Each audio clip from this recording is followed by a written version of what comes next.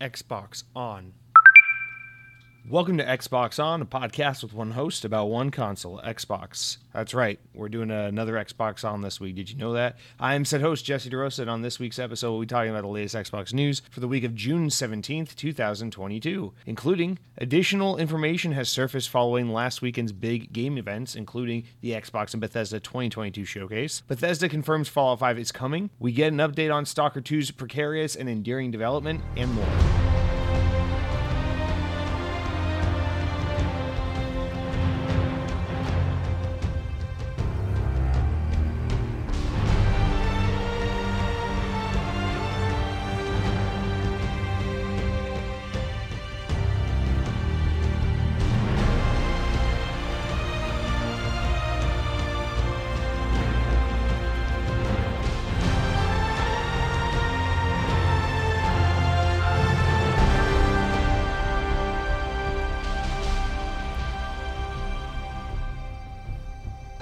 Hello. Welcome to Xbox On, episode 159. Now, if you listen to the show regularly, you might be asking yourself, what the hell, Jesse? I thought there was going to be no regular episode this week. Well, I am a man of my word. This is going live on a Friday. The show normally goes live on Thursday, so it is irregular at the very least. Now, I know last week I said because, last week's episode with Summer Game Fest went live a day later to accommodate Summer Game Fest, and then this week's episode went live very early on Monday because Xbox's showcase was on Sunday, that, the next week, whatever, was going to be a little out of whack with the show, but I just couldn't help myself. I just couldn't stay away. It just turns out there was enough news this week, and it felt like I was kind of like giving myself a break when I didn't really deserve one to not do a podcast. So, with there being enough news and with me not wanting to sit there on the sidelines while all the Xbox news goes unreported or unrelayed, I guess, because it is being reported. I'm just one of many people who cop it from other news sites and then tell you guys about it. Anyway, I just didn't want to be the guy sitting there letting all that good podcast material go to waste. So here we are. You're stuck with me yet again. But I will say there really isn't a whole normal Xbox On week's worth of news to go through. So we're not going to do a whole 2.5 hour rigmarole. I promise you that time. I will literally cut myself off if we hit an hour. So we are going to go through a bunch of updates. Most of this episode will be pertaining to just expanding on all the news that we learned during Summer Game Fest and the Xbox and Bethesda showcase, because this is pretty typical, right? After these kinds of big events happen, the following days are full with a bunch of stories of like, hey, update on this game. It's also actually coming to Ouya, and also update on this game. It's also being developed by neo-Nazis, and update on this game. It's actually not going to be released for another 25 years, so let's hope to God your grandchildren get to play it. So, we got to follow those news stories and kind of touch base with all the big shit. Also, it's kind of nice to just recollect and be like, okay, a few days removed from all these events, how are we feeling? What's the gut check? So I feel like that would also be kind of a fun thing to do right now. So that's what this week's all about. So don't expect necessarily the regular roll of show. We're not going to have everything you're used to seeing, but we are going to have something of a condensed, quick, sped up version of the typical podcast, I suppose. So guys, let's open up this week with the first segment we do, which is basically just come down to another way to segment news, which we have basically down into 3 segments at this point. I don't know why. But anyway, it's the corrections, updates, stories of mild amusement. Now, generally, we focus more on that latter part, that stories of mild amusement, like, oh, you should check this out, or, oh, this happened, you know about that? But this week, we actually have a little bit of everything, starting with a very serious correction I need to make. I almost never have corrections, but this is easily the most gratuitous correction I've ever, mistake I've ever made that has had to be addressed. So we're going to start with that, and then we do have some updates. Yes, Activision's back in the news talking about touching girls again, and then we have some stories of mild amusement. So we got a little bit of the gamut. Let's start out with the correction, though, because that one's on me, and that was a big no-no on me. So last week, when we were talking about the Xbox and Bethesda showcase, we're going over all the new games and everything, and obviously the starting in the middle of the showcase until just about the very end, they went through their big push of like, here are indie games, 2D games made by small dev teams. We don't have the section that wasn't your heavy hitters. It wasn't your fucking Fables and Halos and Gears of War games. It was like your Shadow Complexes and stuff like that. So not to say that those games are less of games, but obviously for most general audiences, those games don't tend to pull as much of a punch as the announcement of the next Halo game. So I think that's not really controversial. I know a lot of people take umbrage with that statement, with that kind of tact, but I don't mean it as a slight to those types of games. I just mean, there's the Avengers Endgame, and then there's, fucking Cats the Musical. I'm not trying to say Cats the Musical is bad. I haven't seen it. It's just, for a more niche audience is all. Let's get to our correction. No more putting this off. A game was announced during that slew of like smaller one-off games, whatever. And one of the games, in fact, the one I harped on the most as being the ugliest, the least interesting, the one I had definitely have no interest in, couldn't give a shit about any less, was a game by the name of Pentiment, which you may recall is the game I was saying, oh, it looks like an old medieval painting. I fucking hate that time period. This art aesthetic is ugly. No thanks. It looks like it was all just dialogue. So little did I know, and I watched the trailer twice before I recorded, so the fact that I missed this just means I have a very small brain. But this is actually a new game from Obsidian. Obsidian, a recently acquired Xbox first-party developer. You may know them as the guys that made Knights of the Old Republic, the guys that made Fallout New Vegas, the guys who more recently made The Outer Worlds, the guys who are working on the game I really fucking wish was at this event, but we never got to see an update on it, Avowed. So this is obviously a really big, really seasoned team at Xbox, really awesome developer, have a long history in gaming, long history with Xbox, and obviously one of the more excitable, I'd say, developers that Xbox has in their large stable now. Definitely one of the dev teams they have that generally gets me more hyped than, say, I don't know, fucking Undead Labs or something like that. But this game completely just, not everything's going to resonate with everyone. That's totally fine. Not every game is meant for everyone. That is what it is.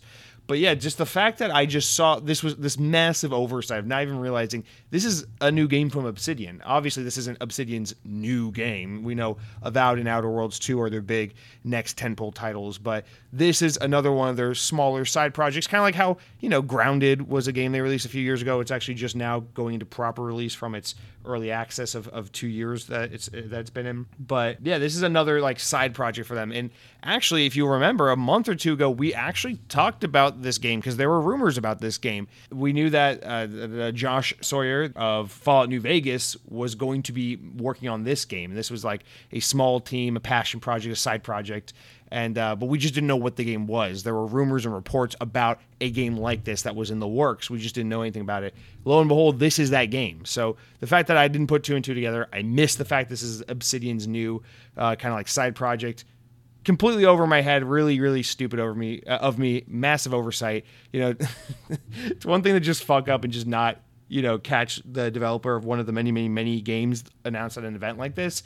But for it to have been a new game from a first-party team, pretty egregious. But yeah, I want to shout out to Ryan Gray. He was the one who actually wrote in. And actually, let me just read this comment to give proper context.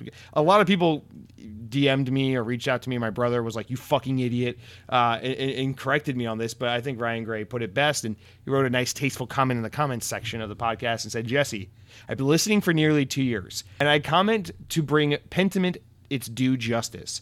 Pentiment is a 12-person passion project from Obsidian Entertainment, led by Josh Sawyer, former director of Fallout New Vegas. Coming from a history degree, Sawyer dives into 16th century Bavaria, where you play as Andreas Mahler, a journeyman artist working on a bygone scriptorium of Kirsau, how do you say that? Kirsau Abbey, during a time of great social unrest. While finishing his masterpiece, Andreas inadvertently becomes entangled in a series of murders that take place over 25 years. It's from Obsidian and it's made with pure love. Put some respect on it. Best game at the show." So Ryan, well put comment.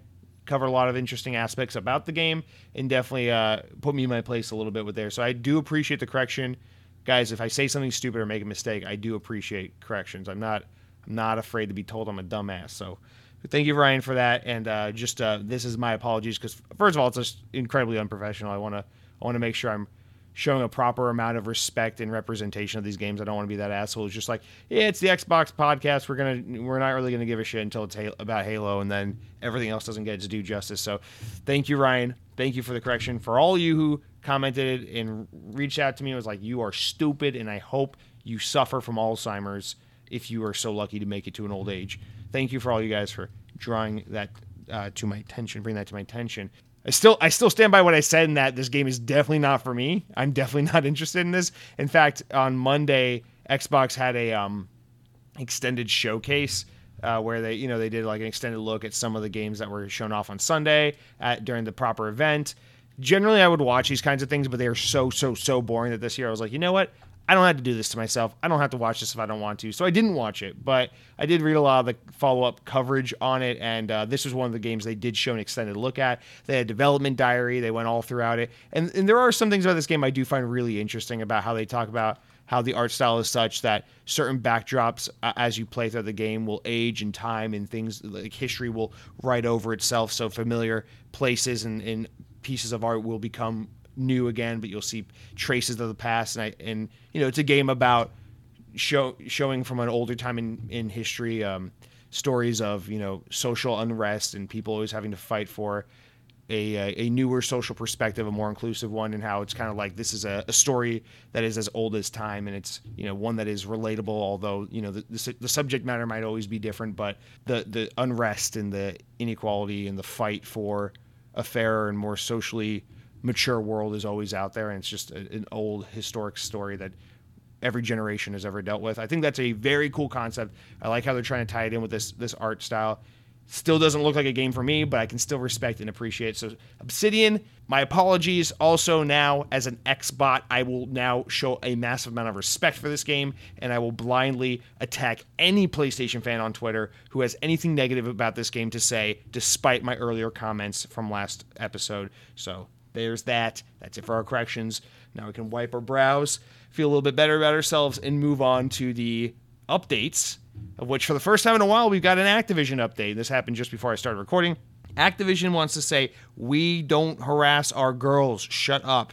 And so, in a more eloquently put way, as relayed by VGC, a summary of an internal investigation at Activision has found, quote, no evidence that the company ignored any signs of harassment. A November Wall Street Journal report alleged that Activision Blizzard CEO Bobby Kotick was aware of multiple sexual misconduct allegations at the company, some of which claimed he withheld from the company's board. Kotick has denied these allegations, and now, with the company's internal investigation, which did not directly address the Wall Street Journal's earlier accusation, states, contrary to many of the allegations, the board and its external advisors have determined that there's no evidence to suggest Activision Blizzard senior executives ever intentionally ignored or attempted to downplay the instances of gender harassment that occurred and were reported. The statement continues that work also has not unearthed any evidence, directly or indirectly, suggesting that any attempt by the senior executive employee or employee to conceal information from the board. While it does reference some substantial instances of gender harassment, it does not conclude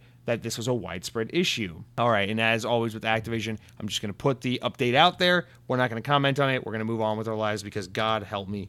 All right, that's our first update. Our second update is actually on one of the games from the show I was actually, of the Xbox Bethesda showcase, that I was most hyped about when it was revealed, which is Team Ninja's new game, Wo Long Fallen Dynasty. And the update we've gotten since the announcement of the game is, well, yes, it is coming to Xbox day and day with Game Pass, PC, all that shit. Very Xbox-centric with the marketing and with the announcement.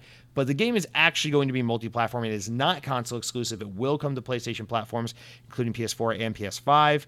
Koei Tecmo did want to verify or clarify that. So it doesn't actually say if it's going to be a day and date multi-platform release, but I do think that's the case. I think the bigger thing is that their marketing deal is with Xbox and that the game is going to launch into Game Pass. I think that was more of the purpose of its announcement being such. But yeah, this is a multi-platform game, just to be clear. So this means more people get to play it. This is a good thing. Just want to clarify. Not an OG Xbox original game that's exclusive for the greatest brand in gaming history. And if you don't love it, you're a PlayStation. Halo offended people. Okay, we got to talk about this. It's another one of those things where it's like, great. Like some social unrest finding its way into video games in the most just bizarre way possible. So we're just going to talk about this, put it out there. VGC reports that, I'm commenting 343 made a silly mistake, and now VGC is relaying that following the release of an offensively named Halo Infinite Juneteenth cosmetic, 343 have publicly apologized for releasing the cosmetic to mark Juneteenth, which is coming up this Monday, annual commemoration of the end of slavery in the U.S. The studio released an emblem for Halo Infinite, which included a palette option called Bonobo, which is a name of an endangered ape. I didn't know that until this story came out. Until now, I thought Bonobo was this like chic, high-end, like men's fashion catalog. That's the only reference I'd ever heard that term be used in. Anyway, after users pointed out the error online, 343 updated the name to, quote, Freedom instead of Bonobo, saying, quote, we were made aware of a palette option for our Juneteenth emblem that contained a term that was offensive and hurtful. 343 founder and head Bonnie Ross said following the incident, the team immediately addressed the issue via an update. Quote, we are a studio and franchise that's committed to inclusivity, where everyone is welcome and supported to be their true self. On behalf of 343, I apologize for making a celebrated moment a hurtful moment. We strive to create diverse and inclusive gaming communities. Senior community manager, I can never get his last name right, at 343, John Junsek, you guys know him. If you're a Halo guy, you know him, said in a separate message. While the original name refers to an internal tool set, it is not intended to be applied to the content to this content, and we recognize the harm it may have caused. So, but I don't know what to make of this. So I read a couple of stories on this because I'm just like, what? And my understanding is that apparently Bonobo is an internal tool, as John mentions, is the name of an internal tool set that was actually created and developed by Bungie back during like the original Halo trilogy. I don't know what they use it for, but some development tool set. And I guess there's like, it's a tool set that 343 still uses to this day with their Halo games. And so I don't know, obviously, like, I don't work at fucking 343. I don't know what happened to where they're like, yeah, this is a name that we as a developer are familiar with and we use in some context. And now we're inspired to use that naming convention to apply to this emblem that people can download in celebration of Juneteenth. I feel like there's a whole lot of like, wait, what? How, why? In all, obviously, if you ever played Halo, and actually I'd say the same thing for Destiny, there is a lot of that stuff where it's just like things like assets or cosmetics or guns or just ships are just named after like weird abstract ideas. I think this is a very Bungie thing that ended up becoming a part of 343's fabric as well, where it's just like, I don't know, like fucking the Forward Unto Dawn, or just like you think about like the name of like your little flying ship thing in Destiny's called Sparrow. It's just like everything's just named after some like weird creature or high concept or some fucking military thing, and it's like, it's cool, but it's like I don't know where they come up with these names half the time, So I feel like this is kind of in the spirit of like Bungie in 343 in that regard. But at the same time, it's like, dude, if you're celebrating Juneteenth, a holiday that until like 3 years ago, 90% of America didn't actually know about, but now everyone is suddenly an aficionado on, it's a good thing to draw attention and awareness to it. But I just think it's funny that like every fucking white person you meet now is like a cultural buff on this holiday. But anyway, it's like you think about a day like Juneteenth Day, where it's like you're celebrating like freedom for Black America and like the end of slavery. It's like, why would you use a term that is a reference to some form of an ape when you just know about like really stupid historical like stereotypes and harmful, mean, and just cruel fucking offensive stereotypes that have existed for so long? Like, why? Well, it just seems like one of those things where like, unless 343 aren't aware that Bonobo is a reference to or a name that represents some endangered species of ape or whatever, like, why would they have? I don't know. It seems like quite an egregious oversight, but at the same time, I believe it was an oversight. Listen, like, dude, come on. 343, they're based out of fucking Washington State. They're Xbox. They're a tech company. These tech companies are like incredibly like socially sensitive and inclusive to the max. At least they position themselves that way. I don't claim to know from an insider perspective, because obviously I don't work there, but I believe, obviously this was a mistake, but god damn, that's even though it's a mistake, it's like, god damn, that's a bad mistake. That looks rough.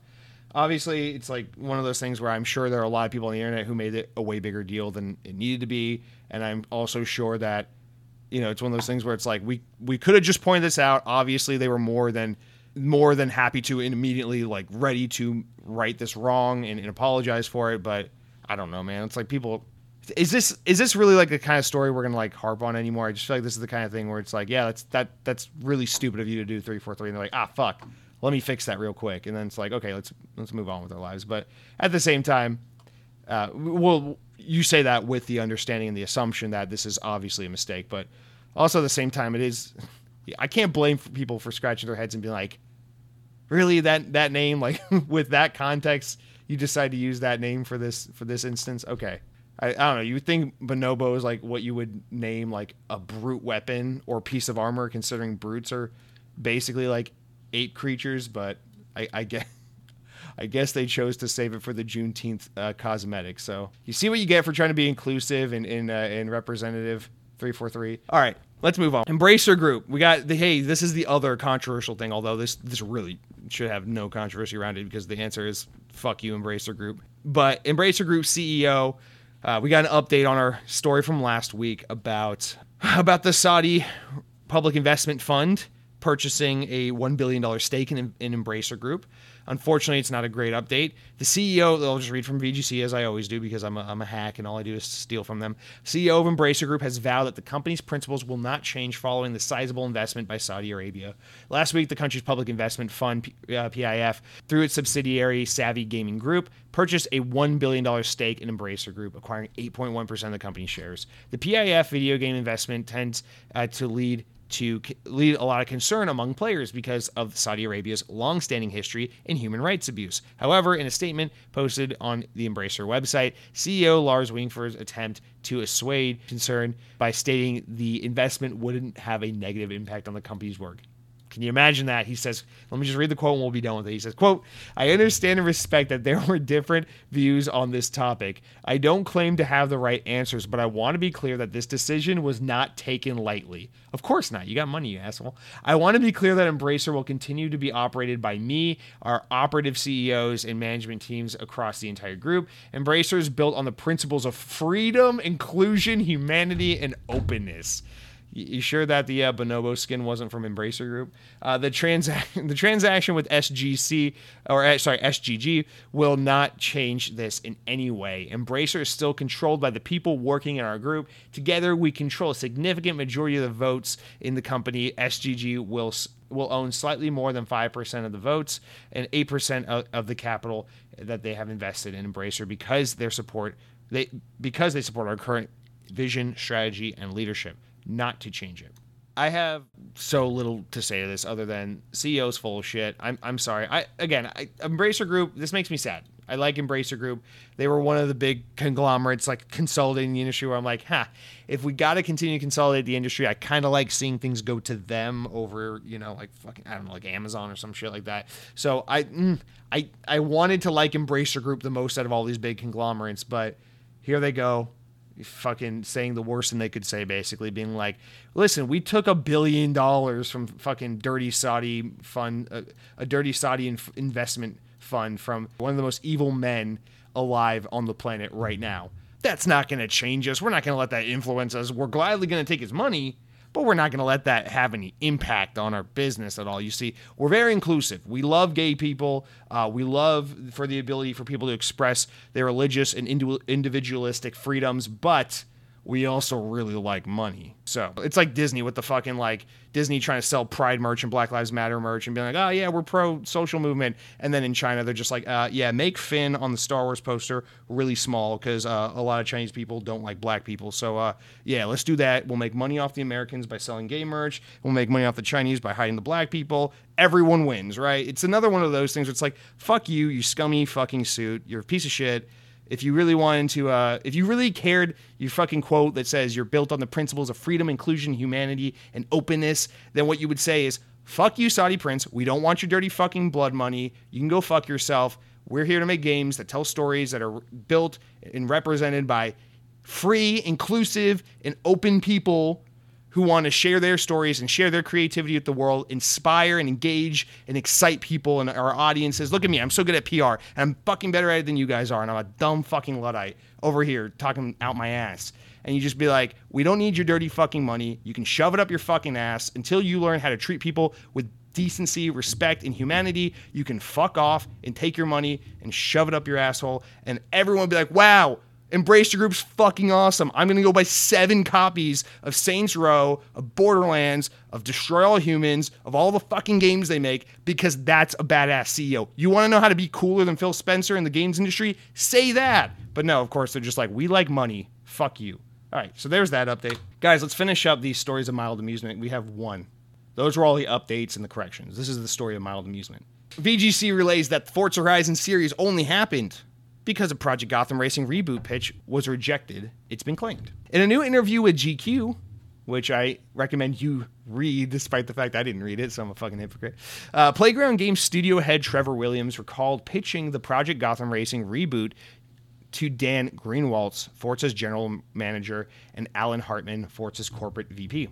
Williams recalled that Greenwalt and Hartman weren't interested in reviving the series, but the meeting was salvaged by a last-minute change of plans. Quote, "It was one of those stories where the steak turns to ash in your mouth, and I'm thinking, how do we afford the flights home?" I've never heard this phrase ever before. Anyway, after 5 minutes, Alan was like, "What would you like to do with Forza? Where would you like to take Forza?" And we pitched what literally became Forza Horizon almost on a napkin on the spot. As a result of that meeting, the Forza franchise would essentially split into two separate series, Motorsport and Horizon.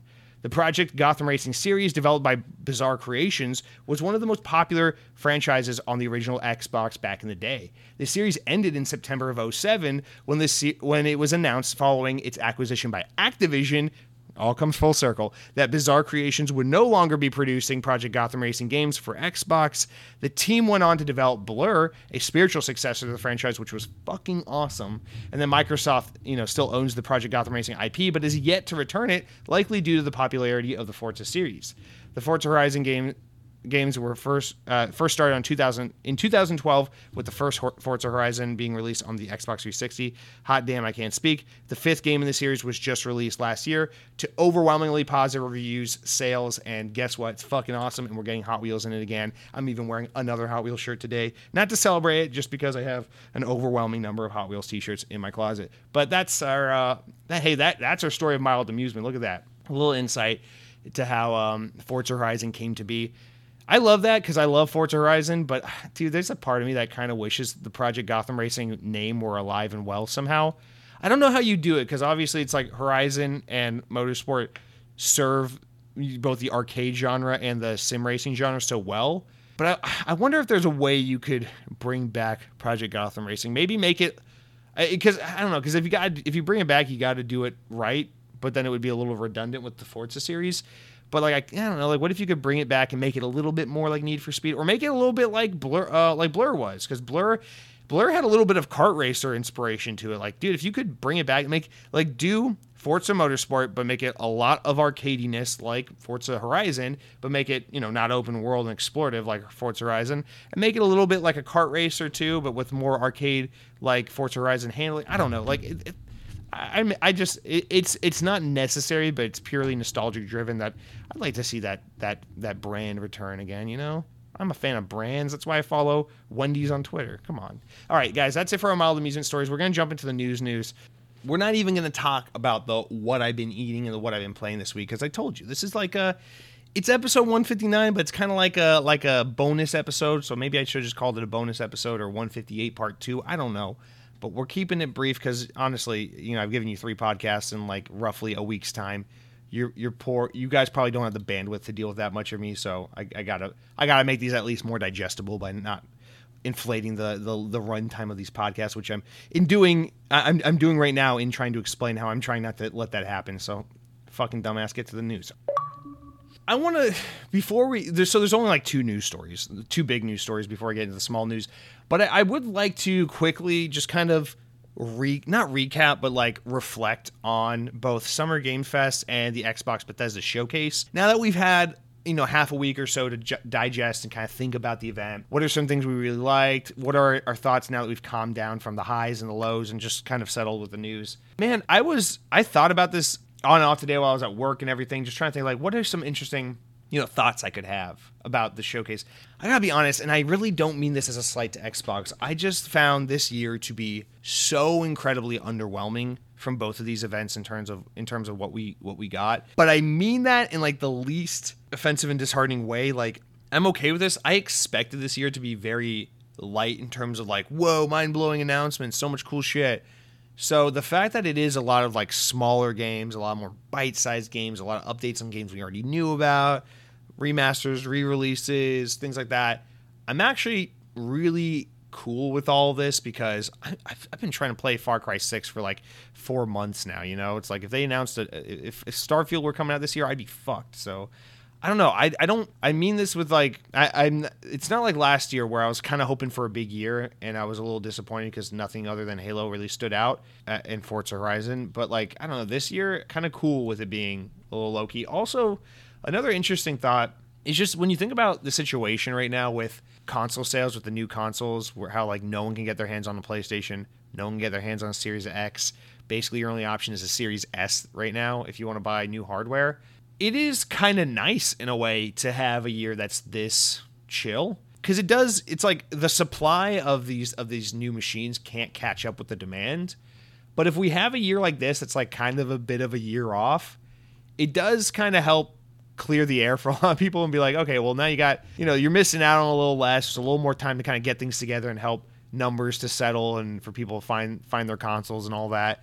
So it does kind of, I don't know, even things out a bit.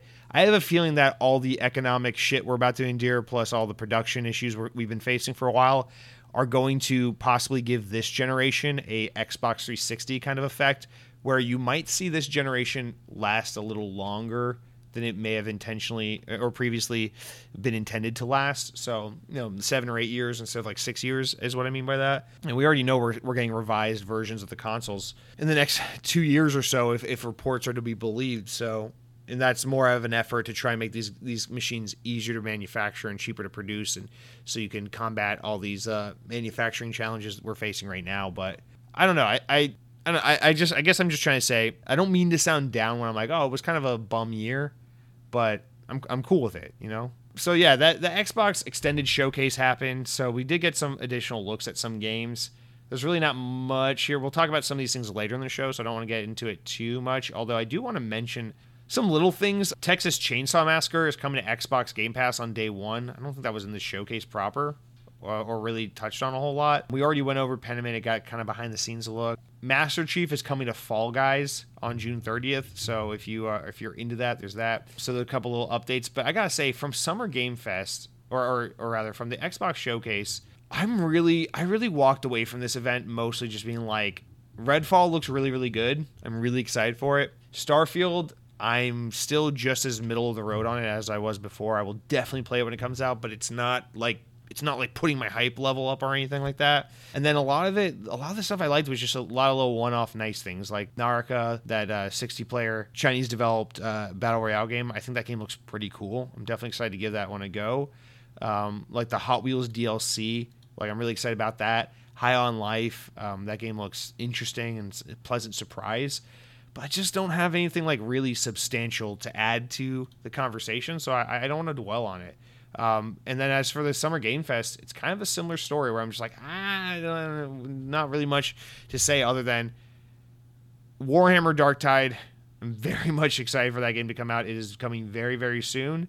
Cannot wait. That and the other game I'm mostly excited for, this is probably my number one game, Witchfire, which is being developed by a bunch of ex-People Can Fly guys, as well as the people who made The Vanishing of Ethan Carter, which is a crazy mashup of humans.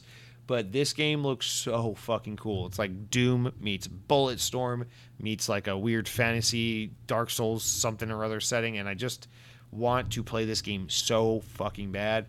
I'm really bummed, actually, the more I thought about it over time, that it's releasing as an early access title, because I want to play this game on Xbox, fully released, fully polished, ready to go. So even though the game is supposed to launch pretty soon in the next like couple months or so, I don't think I'm going to play it because I don't want to play it on Epic Game Store as an early access title. I'd rather just wait another year or two until they have a proper full release out and available for purchase on Xbox. So I'm going to wait on this game, and it's going to hurt me because this game looks so fucking cool. But that is by far the game from the whole weekend that I was most just enamored with after seeing. That's not to say there aren't other things that look really cool, like Routine, that game being re-revealed. That game looks pretty fucking cool. Definitely interested in giving that one a go. But yeah, man, that's just like, there's really not much for me to say otherwise. So I thought, what better way to kind of continue the conversation than to let the audience speak, because you guys did write in a little bit on the event, and I think it shows kind of in y'all's feedback as well, that's like people there wasn't any like big wow moment. I know a lot of people have like something individually that they're really into, and that's cool, but like there isn't any like thing that everyone's like rallying behind and getting super hyped on. It seems like if anything, that game is Diablo, which a couple of you guys wrote about. But our first comment is from Trippy Hippie, who says, people need to realize that Xbox isn't going to show gameplay for games that are over a year out still. Personally, I like it when they announce games that are 3 or more years out, even if it's just a CGI trailer. It gives me something to look forward to. I don't need to see gameplay until it's ready. I think Xbox should make the main showcase like 80% gameplay for games coming in the next year, 20% CGI announcements for games that are a couple years away. Then take all the DLC and live service announcements and put them in the extended showcase. We don't need to see your updates on Sea of Thieves, Fallout 76, ESO, Grounded every year.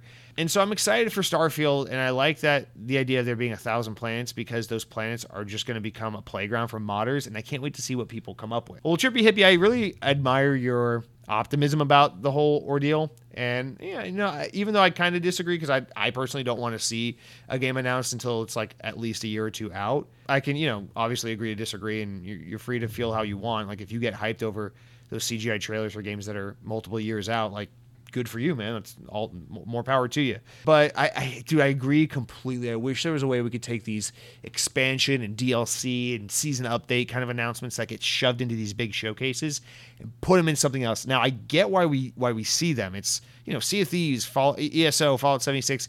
These are games with really large install bases, and they want to touch base, and this isn't really so much to market to their core audience. It's to say, this is a moment where we have a large audience captured. A lot of people are watching this event right now. Let's use it as an opportunity to be like, hey guys, you might not be a Sea of Thieves or Fallout 76 fan, but these games still exist. We're still supporting them. They're getting new content all the time. You're kind of a fucking loser, and you're missing out if you don't jump in on these. So it's kind of an opportunity to be like, we have a big audience. Let's remind them of these more persistent games as a service type ordeals that we do also have. It's really, really boring because obviously it's not going to resonate with a large percentage of the audience. It's not really sizzling and sexy and new, but it makes a lot of business sense, so I get why they do it. But yes, it definitely takes a lot of wind out of the sails for sure. But I also really love your point here about Starfield. I mentioned a lot of concern over the whole, oh yeah, the game's going to have 1,000 planets to explore because it's going to be No Man's Sky, and it's just going to be like, wow, procedurally generated bullshit planets with nothing to see, nothing to do. This is all lame. Why are we doing this? Just create like 8 really thoroughly detailed planets, and we'll have a way better game. But I actually love this optimistic spin on that, because you're totally right, man. And I always think from like an Xbox-centric standpoint, but Bethesda games are obviously so famous for PC mod support and all that shit, and actually mods are available on Xbox as well for these games now too, so why not on Xbox? But the mod community is huge, and you are no doubt correct that modders are going to have a field day. I cannot wait, now that you mention it, to be playing Starfield one day and to fly my ship to the Thomas the Tank Engine planet, where just you fucking land there and giant old Thomas the Tank Engine is just bulldozing over the fucking moon craters, and I'm like, why the hell is this in outer space? And it's because someone with a lot of skill, a lot of knowledge, and even more time on his hands has developed this whole fucking mod, because that's what happens when the girl you like says no to going to prom, I guess. But I really do appreciate this this optimistic spin on it, and you're absolutely right. It's funny because the mod support, especially on games like Skyrim, has become such a massive part of the community and of that game, in a sense that it does make you wonder, is Bethesda developing their games going forward with that in mind, that like, hey, we should absolutely design things with the understanding that our community is going to take this and run wild with it, and look for ways to make that a little more obvious and fun for modders and small time developers to work with. So that's a really interesting point. Sam Torres, his take on the shows, he goes, I watched the show, and as I watched the show, I kept saying to my son, who digs all the Sony State of Play events, Nintendo Directs, and Xbox Game Showcase things, I said, I like to play this game for at least an hour. They promoted a lot of games I'd never seen before, and while I waited just one spark of brilliance to ignite the sameness of previous casings, where is the mind-blowing experience we always expect? This was a show I didn't get too much out of, but there were games, shit to explore, conquer, make the universe safe, etc. Still a fan, just wish my socks were easier to knock off. All right, Sam, I read that a little poorly, but yeah, I think that's a really well put comment. Really, really great point.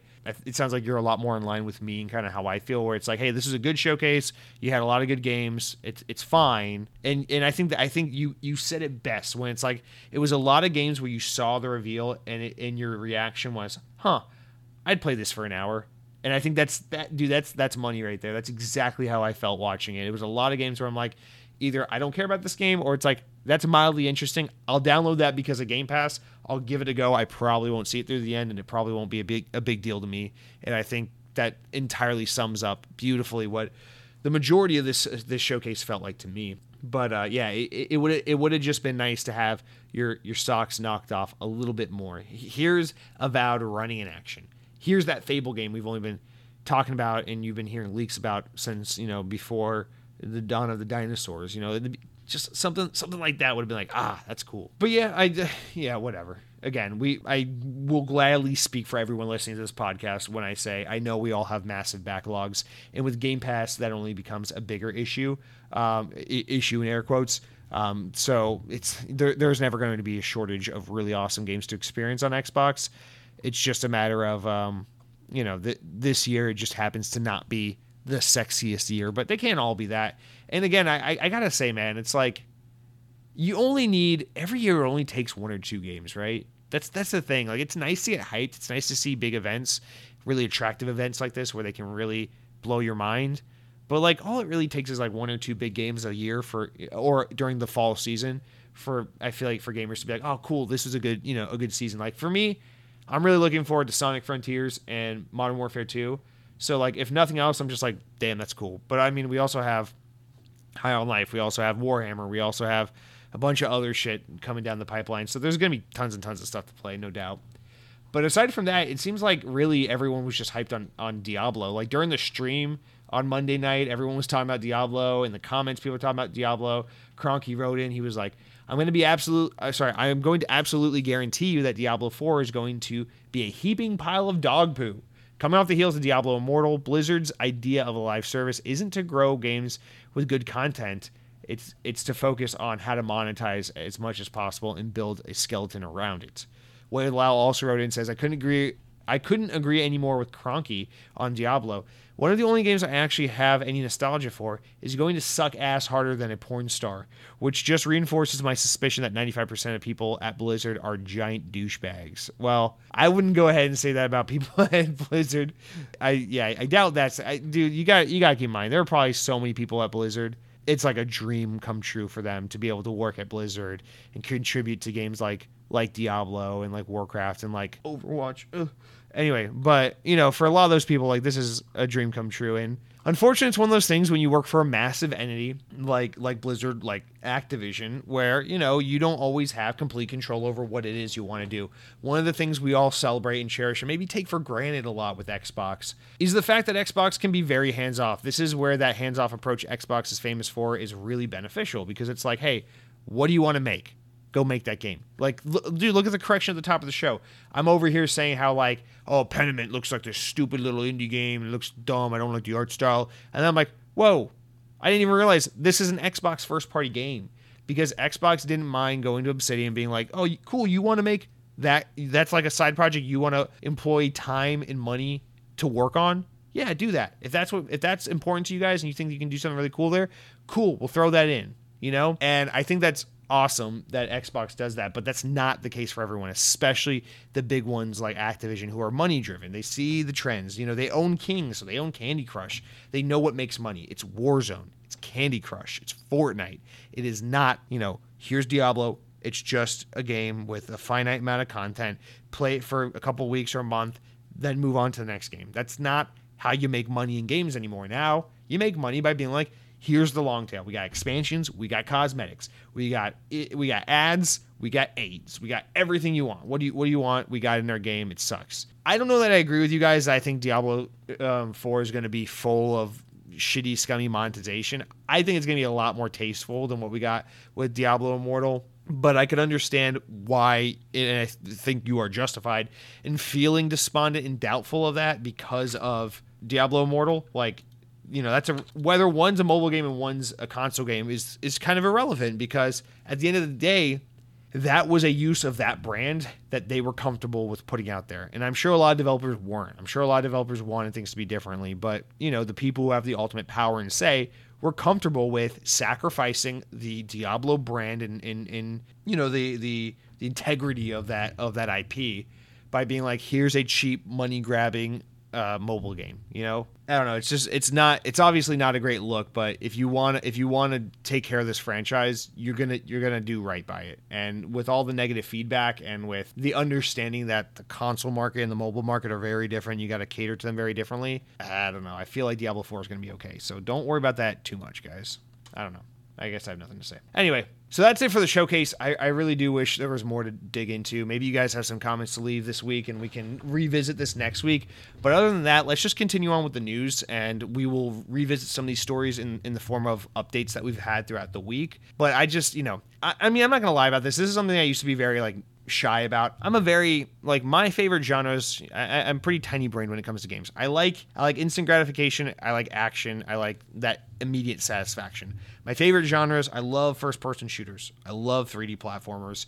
I love third-person action games that are narrative-driven. So, to me, it's when we're seeing games like Witchfire or that new Warhammer game or, fucking an update on Halo or whatever, I'm pumped because that's my stuff, But this year it's hey, despite everything, it's there is a little bit of everything, whether it's as sexy as previous years or not. It's Sonic Frontiers, cool, that's for me. Modern Warfare 2, cool, that's for me. And I'm sure you guys have similar things where it's you can find that game or two. Maybe it wasn't even at this event, but they exist. They're out there. The Callisto Protocol looks awesome. I'm sure a lot of horror fans are really excited about that. That is also kind of a third-person action game. And then, honestly, Sony had a really good state of play recently. So it's I don't know, between all the events, all the companies, all the platforms, there's enough happening that this year is going to have surely enough for everyone. But let's move on with our few news stories we have this week. Our first one from VGC is that Todd Howard has reiterated that Fallout 5 is still coming, but is behind Starfield and Elder Scrolls 6 in the production queue. Now, speaking as part of a broader interview with IGN, the game director provided an update on the studio's plans once its sci-fi RPG releases in 2023. He says, quote, yes, Elder Scrolls 6 is in pre-production, and we're going to be able to do Fallout 5 after that. So our slate's pretty full. We're going forward for a while. He said we have some other projects that we look at from time to time as well. Howard previously claimed that work on Starfield began in 2015, meaning that it's been in development for over 7 years, or at least by the time it's released, that will be the case. Presuming development doesn't take any longer than 23. Fallout fans could well have to wait another decade for the next installment. Considering the last Fallout came out in 2015, that's it's quite a long gap when you put it into context like that. Howard acknowledged the lengthy production schedules for the games in the IGN interview and stated, they do take a while to make. I wish they came out faster. I really do. We're trying as hard as we can, but we want them to be the best that they can be for everybody. The director previously told the same site in 2021 that he wouldn't hesitate, or that he would be hesitant to outsource Fallout 5, which we talked about at the time that story went live. He said, Fallouts are really part of our DNA here. Seemingly playing down a chance of another studio to take the reins before not ruling it out completely. We're working with other people from time to time. I can't say what's going to happen. We have a one-pager on Fallout 5, what we want to do. All right, let's because I think for a lot of people, they're, with Xbox acquiring inXile and Obsidian and Bethesda, and they have id, they have Machine Games, they have all these teams. There are so many franchises they can look at. They're they're acquiring Activision. Activision has Raven. Can Raven make another Wolfenstein game? Can Obsidian make another Fallout game? And there's all these kinds of things. Can inXile make an OG RTS Fallout game? And everyone likes to read the tea leaves and try to connect the dots and be like, oh, they own this town, and Brian Fargo's back with these guys, and what can we make here? And I understand that's really cool and fun as fans to speculate and definitely just I fantasize about. And there's no doubt I think eventually we'll probably see between all the talent, all the teams they own, that we might start to see something happen at some point like that. I think that would be the exception, not the rule. And it's cool. I don't know. I really admire this about Bethesda. Even though I'm generally not the biggest fan of their games, I really do respect and admire this idea of listen, man, Fallout is Bethesda Game Studios. And if we're not making the next Fallout, if we're not making the next Elder Scrolls, if we're not making the next Starfield, in our opinion, it's really not a proper entry in that franchise. It's not properly doing that franchise justice, because that is our baby, that is our property. Although with Fallout, it is rather funny, of course, because they did not create the Fallout IP, they acquired it, and also what is arguably viewed as the best Fallout game of all time is the one that they didn't make, that was using their formula, which was Obsidian's Fallout New Vegas in 2009.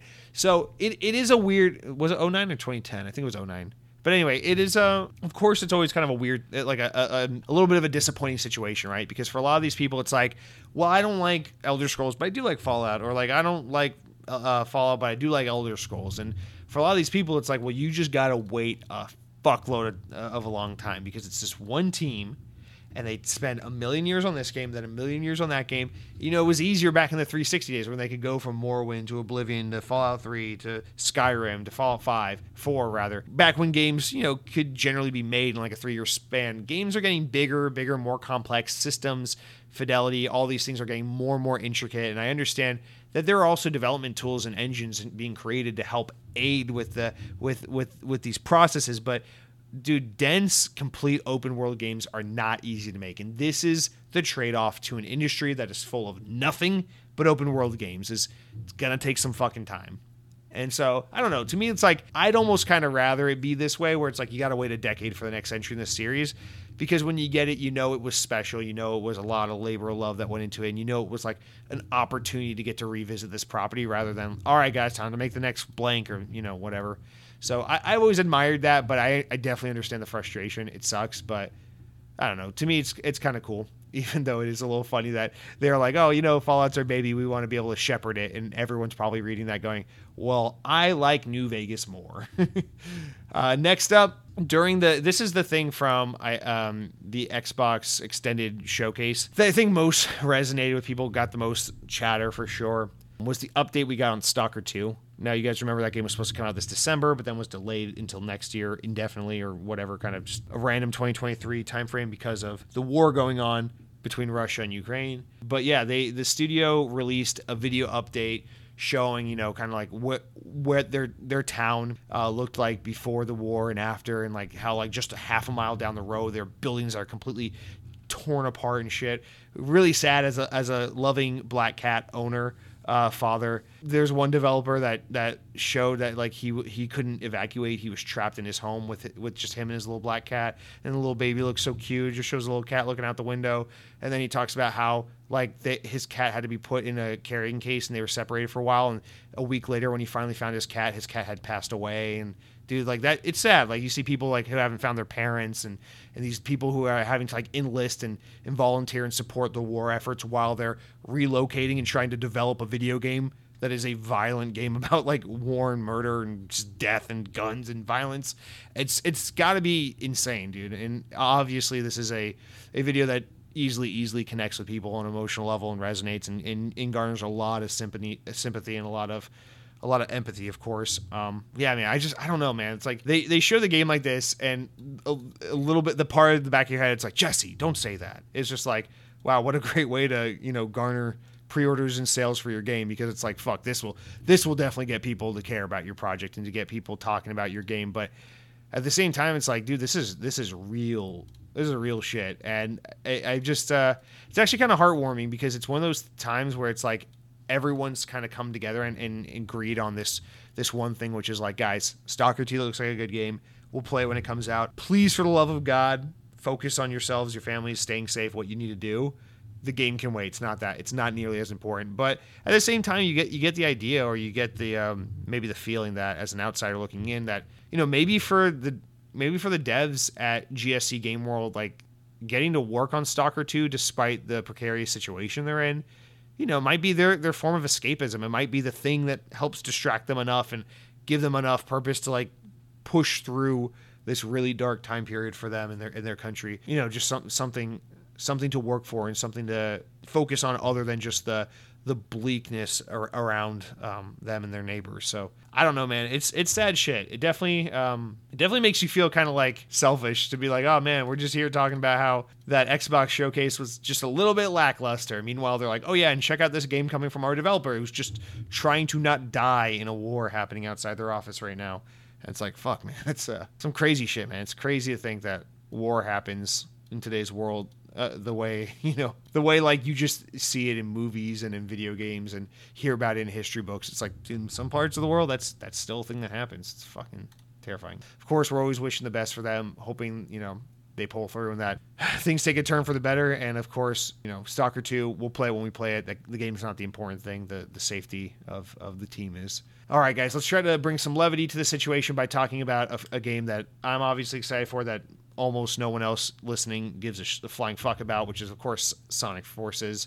Now, VGC relayed an interview, or had an interview with Sonic Team studio head Takashi Izuki. This is following, a trend on the internet last week where people were like calling for Sonic Frontiers to be delayed because some of the gameplay shown looked a little rough around the edges. It looked like there's some texture pop in, some frame rate stuttering, and people were questioning some of the design choices of the game.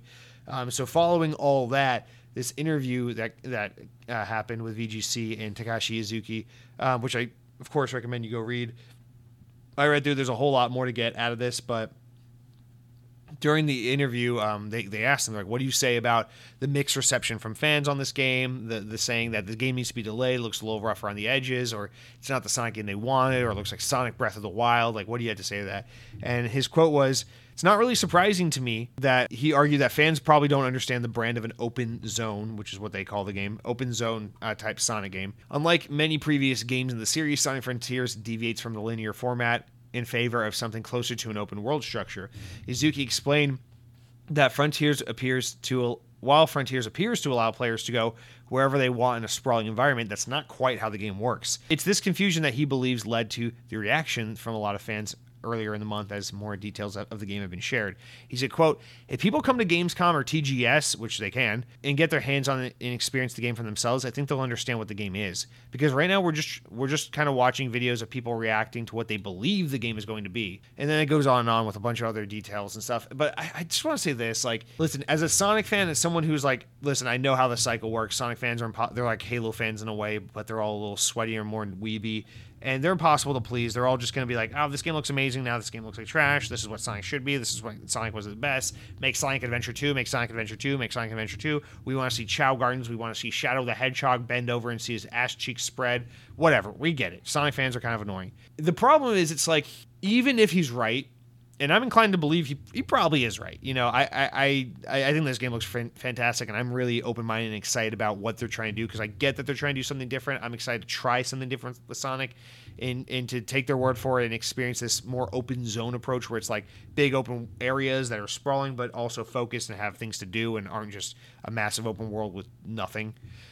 I appreciate it, and I'm open-minded to it. But the thing is, you guys, Sonic Team, Sega, IGN, all the parties that work here, you guys have control over what people have seen of the game. So when you release a 7-minute gameplay video of just Sonic running around an open world, running up a tower, jumping down the tower, solving an easy puzzle, end footage, you leave the door open to that kind of criticism. If you feel like this is a game that is a truly different genre, that you've really kind of made a new subgenre of open world games to fit Sonic into an open world, then maybe you should have focused your gameplay takes on that, explaining like, hey guys, we know at first glance this might look like an open world game, but we want to show you what makes Sonic Frontiers unique. Have a narrator talking over the gameplay, explaining it, showing various elements of the gameplay. If this game is supposedly coming out this year, even though we don't have a release date, supposedly coming out, you can assume like November? Well, damn, man, just like tell us more about it, show us more about it, show us what makes this different from an open world game. There are a lot of rumors that this game will have like more linear levels that you unlock after beating certain bosses and things like that play like more traditional Sonic speed levels. And it's like, cool, show that, like go over that. So I don't know, like even though I'm generally on team like Sonic fans are gross, man, I feel like they're just kind of being a little arrogant by saying this, because it's like, yeah, fans are just reacting to what they're seeing. But if you feel like there's more to say and more to show, then show that instead of just generic unnarrated gameplay that just leaves us to have to fill in the gaps and assume what's going on. Now, they did show later screenshots and gameplay video throughout the week that actually showed a further build that's much further along in development. And even though I was skeptical that the game was as far along in development as they claimed, I gotta admit, I was proven wrong, because the gameplay they showed looked a lot better, a lot better frame rate, a lot fewer texture pop-ins and things like that. Just looked like it was running and operating better. Animations were smoother and more finalized. So The game's coming along for sure. I cannot wait to play this game. It is definitely my number one most anticipated game of 2022, without a doubt. But I don't like this whole like blaming your audience when it's like you're the one in control. You're the ones who are responsible for marketing and explaining this game to your audience. So don't blame the audience when they have to interpret what they're given, because what they're given isn't, clear enough. So I don't know. I find that a little weird to treat your audience that way, although Sonic fans are gross, so maybe you have a point to make fun of them. All right, guys, that's really it for all of our news. I'm telling you, it's a bite-sized, it's a small Xbox on. Let's wrap up with the important enough stories. These are stories important enough to make the podcast, not important enough to warrant their own discussion, and this is kind of where the wealth of the news lies, because again, this week was just a lot of follow-ups and updates on things from last week with the big showcases that we got. So our first one, it comes from VGC. It says that Blizzard have confirmed Overwatch 2's beta will start on June 28th, so really damn soon, in just a little bit here. Testers will get to play the new Tank Hero, Junker Queen, and experience a new map. The beta will be available on PC and consoles, and signups and more details are coming on June 16th. So the day I'm actually recording this, the day you hear it, you may have already signed up. So that's pretty cool. It's actually really cool because we thought the open beta or whatever, or the open alpha pre-release or something is supposed to happen like October, so September or October. So this is actually pretty big get that you get to play it even sooner. All right, VGC also reports that Valheim publisher Coffee Stain has revealed additional details about the game. On Sunday, Microsoft released a list of 50 games that said it will be coming to Game Pass over the next 12 months.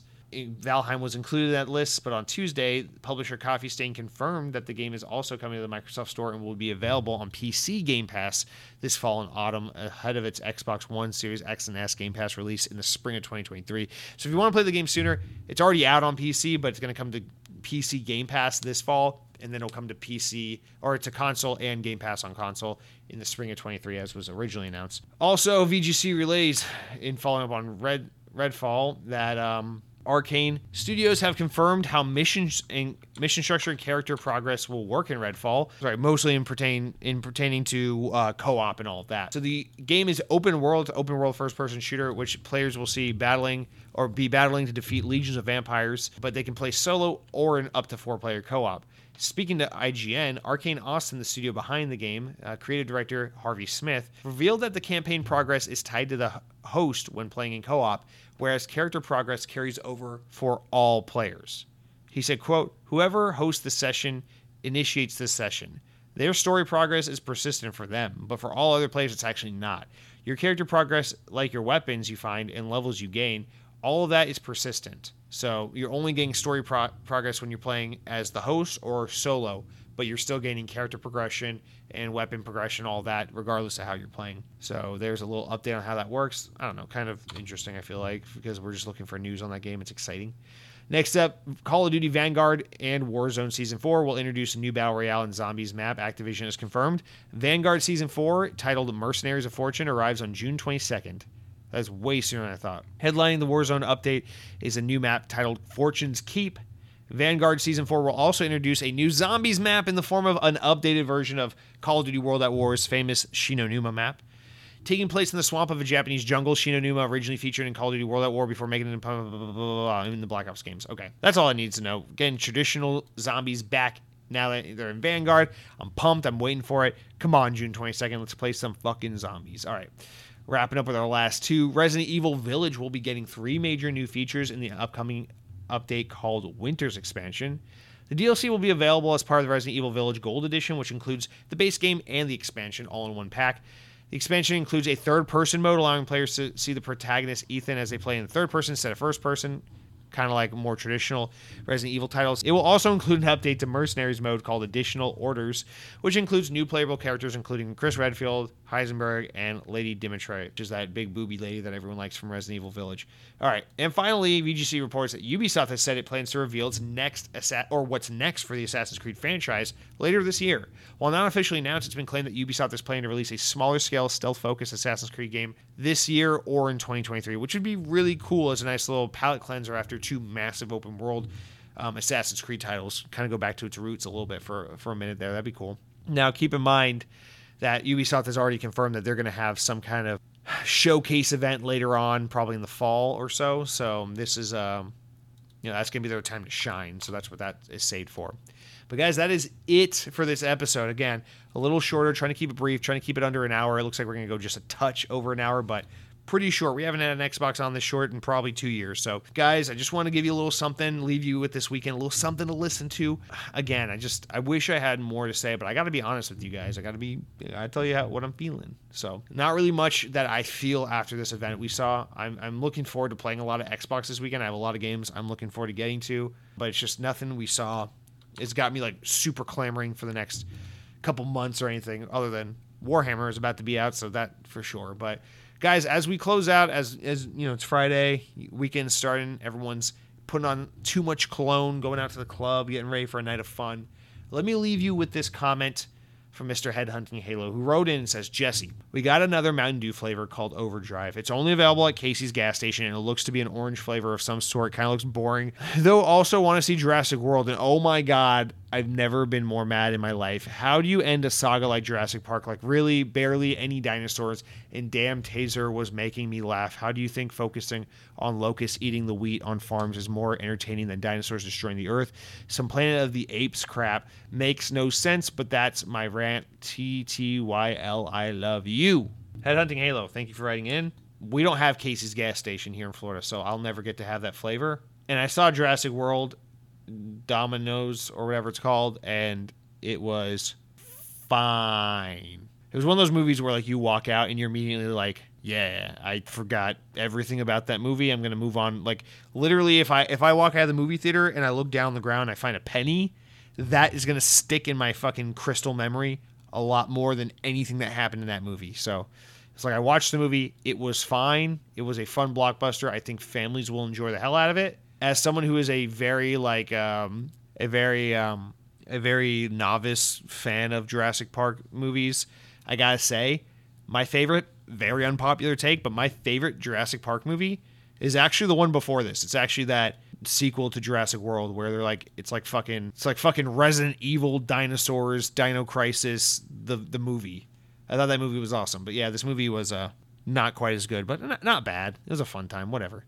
Headhunting Halo, go drink your new Mountain Dew. Go think about what's going on. Maybe palate cleanse your movie viewing experience and watch Lightyear coming to theaters this actually the day this podcast goes live. I'm actually looking forward to watching it myself. Let me know what you think. But guys, until next week, leave some comments if you want on YouTube. We'll talk about them on the next week's show. Next week, we will be back on Thursday. It'll be a proper normal show. Hang out with me on stream. We're live on Mondays. We did an impromptu stream yesterday. It was a lot of fun. Might maybe do something over the weekend. I don't fucking know. It depends what my schedule looks like. But as always, guys, take care. Be safe. Have a great weekend. Play lots of video games. Spend time with your loved ones.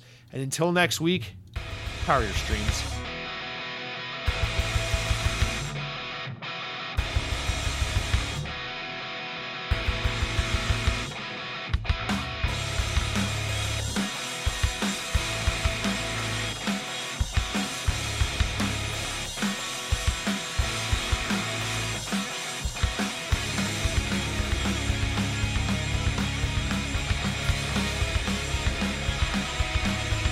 Let's make it easier to